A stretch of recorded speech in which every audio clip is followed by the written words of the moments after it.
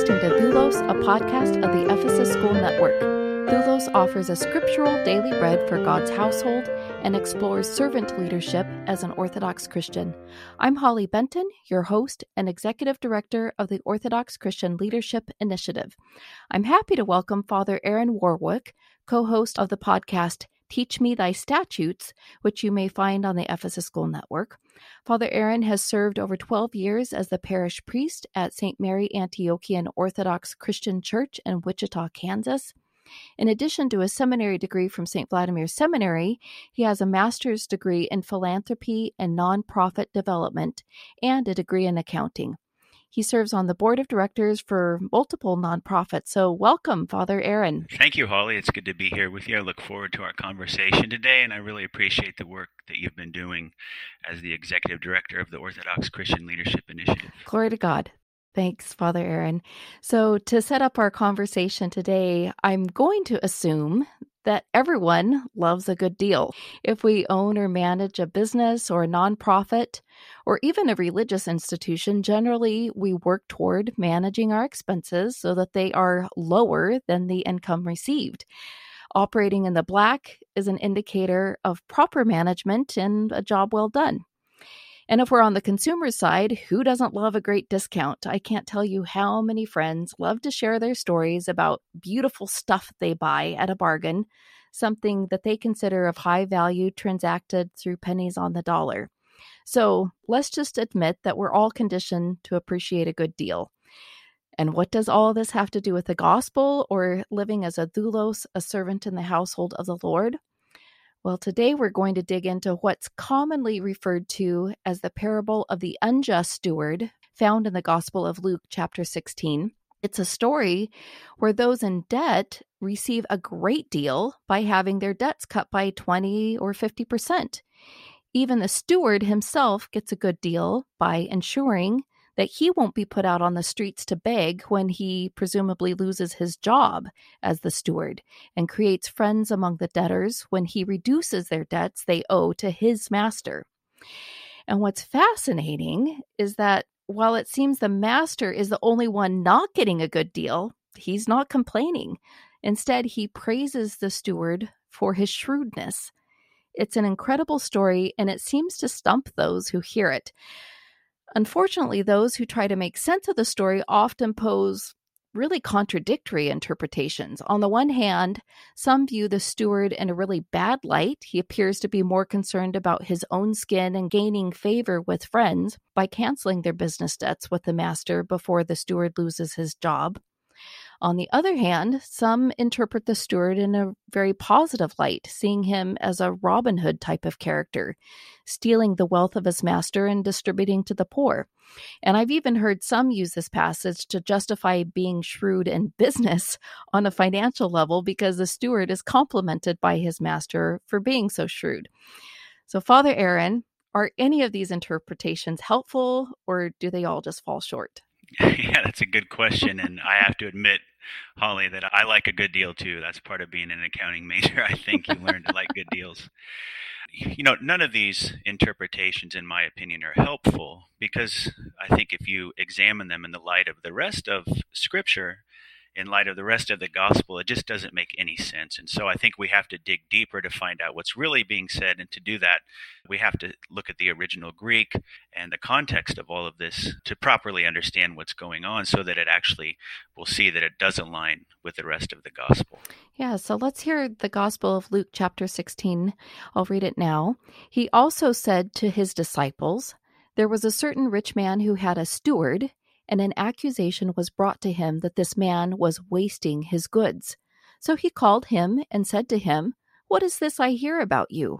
Give an account of your stewardship, for you can no longer be steward.' Then the steward said within himself, 'What shall I do? For my master is taking the stewardship away from me. I cannot dig, I am ashamed to beg. I have resolved what to do, that when I am put out of the stewardship, they may receive me into their houses.' So he called every one of his master's debtors to him and said to the first, 'How much do you owe my master?' And he said, 100 measures of oil. So he said to him, 'Take your bill and sit down quickly and write 50. Then he said to another, And how much do you owe? So he said, 100 measures of wheat. And he said to him, Take your bill and write 80. So the master commended the unjust steward because he had dealt shrewdly. For the sons of this world are more shrewd in their generation than the sons of light. And I say to you, make friends for yourselves by unrighteous mammon, that when you fail, they may receive you into an everlasting home.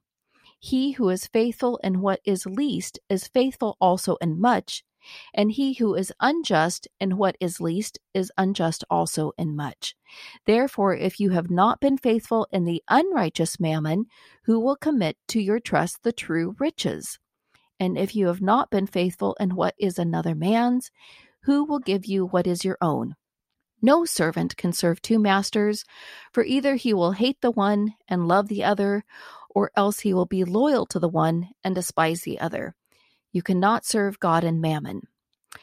So if I may, Father Aaron, I'd like to point out that the New Testament Greek for account, as in give an account of the stewardship, refers to logon or logos, a critical term for understanding the word or teaching of the gospel.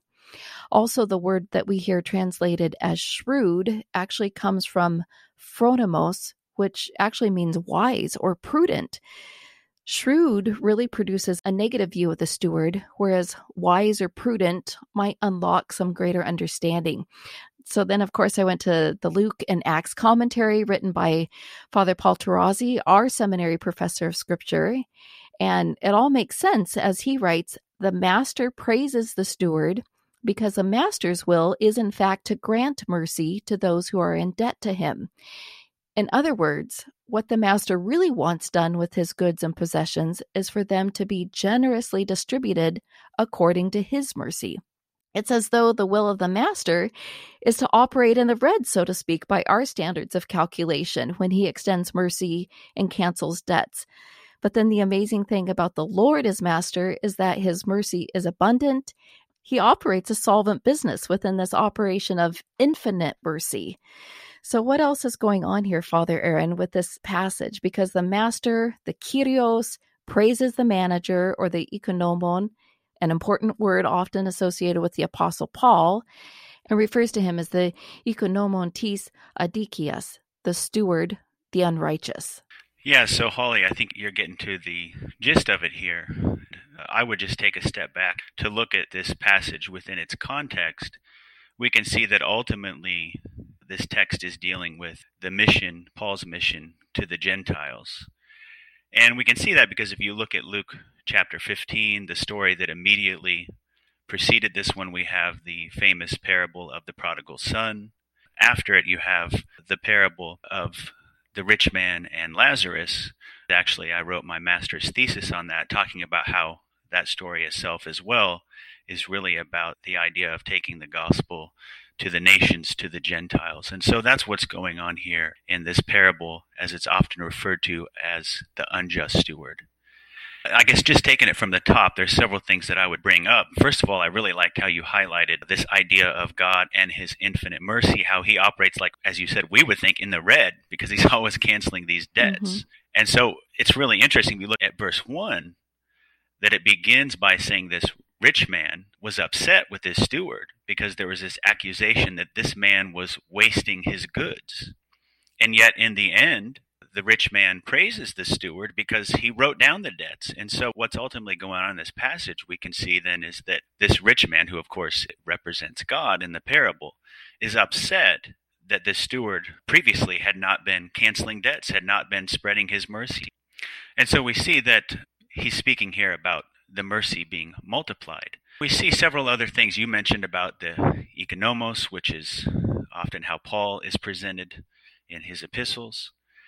And then we have this whole notion that goes on. It's mentioned a couple times in the parable about how the steward would be received into their houses, which I think is a reference to the famous house churches of the early Gentiles. They were forced to meet in houses because they were not allowed to meet in the synagogue with the Jews. Mm-hmm. But what I think really trips people up, and you kind of highlighted this to an extent, is this whole idea of the unjust steward, which is really a poor translation, it seems. If you go back and look at the Greek, you can see in verse 8, when it's translated here into the English, it says, "So the master commended the unjust steward because he had dealt shrewdly."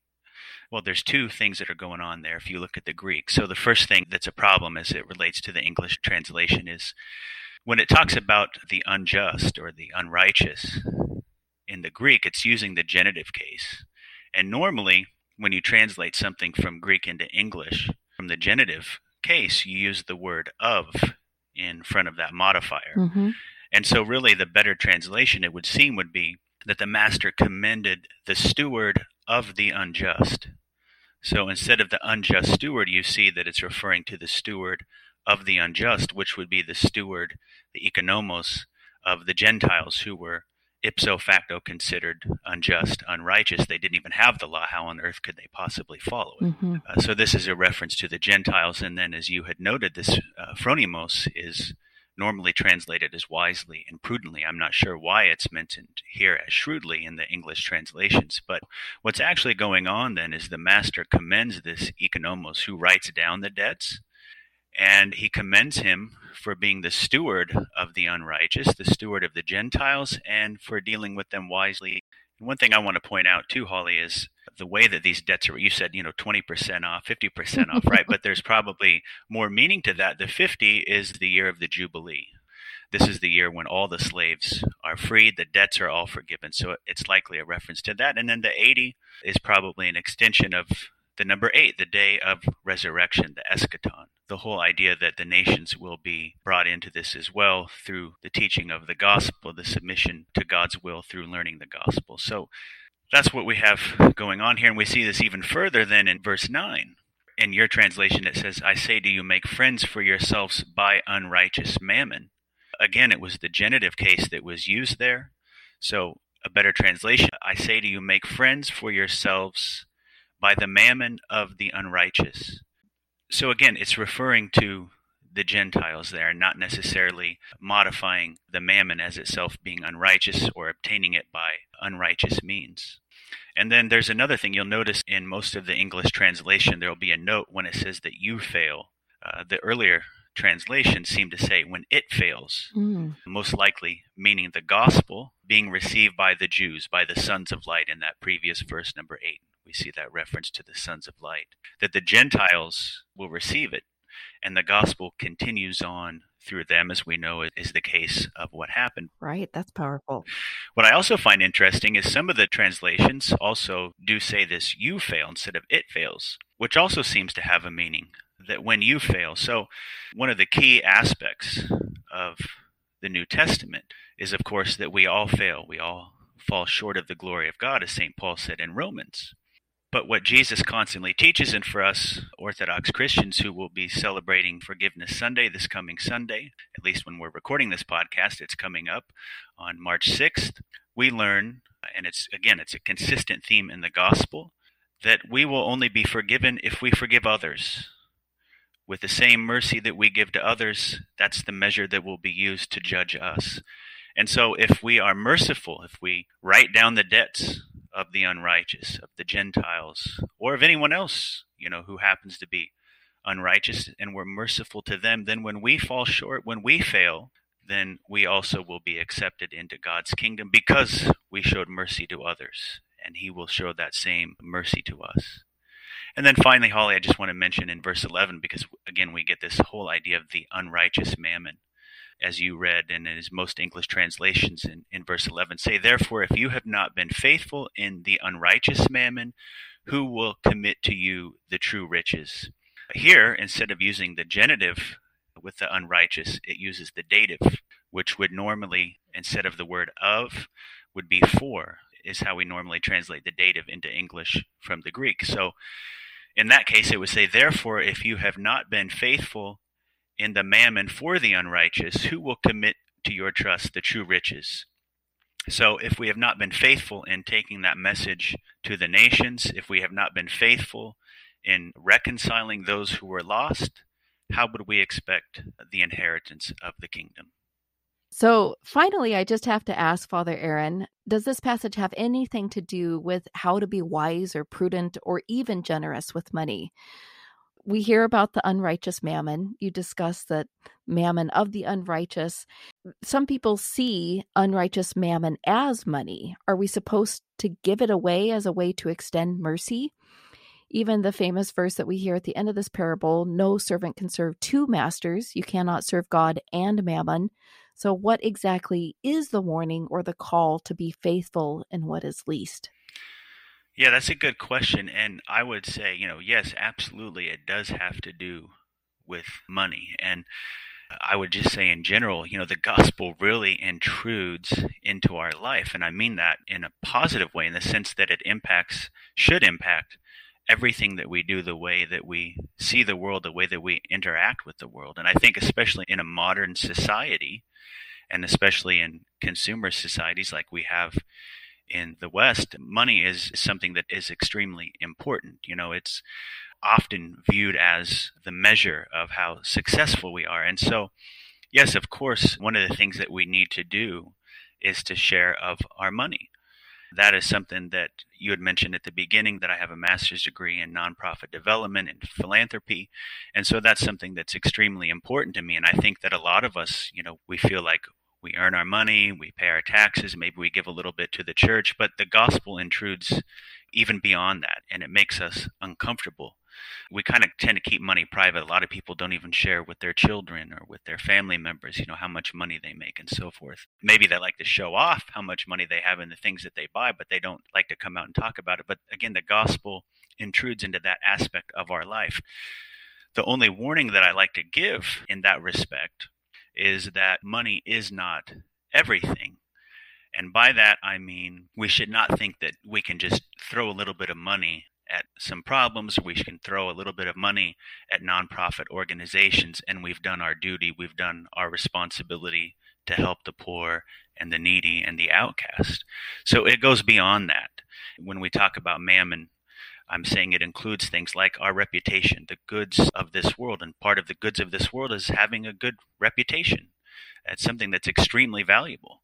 But sometimes, again, if we're going to do the gospel, we have to get our hands dirty. We have to associate with people who are outcasts, who are not necessarily respected.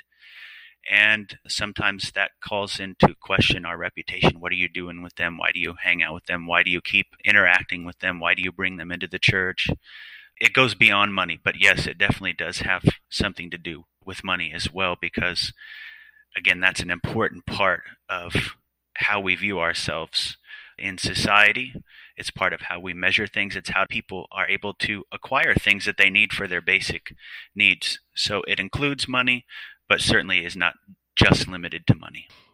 Wow. Thank you, Father Aaron, for teaching this passage today. I'm really excited and grateful, too, that you're going to be one of our presenters at this year's upcoming leadership conference in September, hosted in partnership with St. Vladimir Seminary. The theme this year is going to be money. The gospel changes everything, something that you've demonstrated in your teaching today. It's not just about money, but beyond money, mercy and reputation and all of that. Some of the discussions and presentations at this conference will include the model of the whole burnt offering, stewardship, tithing, temptations with consumerism, debt accumulation, wealth, anonymous giving, cultivating generosity in children, the parish steward, and the spiritual discipline of almsgiving. So listeners can find out more about this 2022 conference on our website, orthodoxservantleaders.com. I look forward to it, Holly. So thank God for your faithfulness, Father Aaron, to the teaching, the logos by which we will all be called to account on the last day. Thank you, Holly.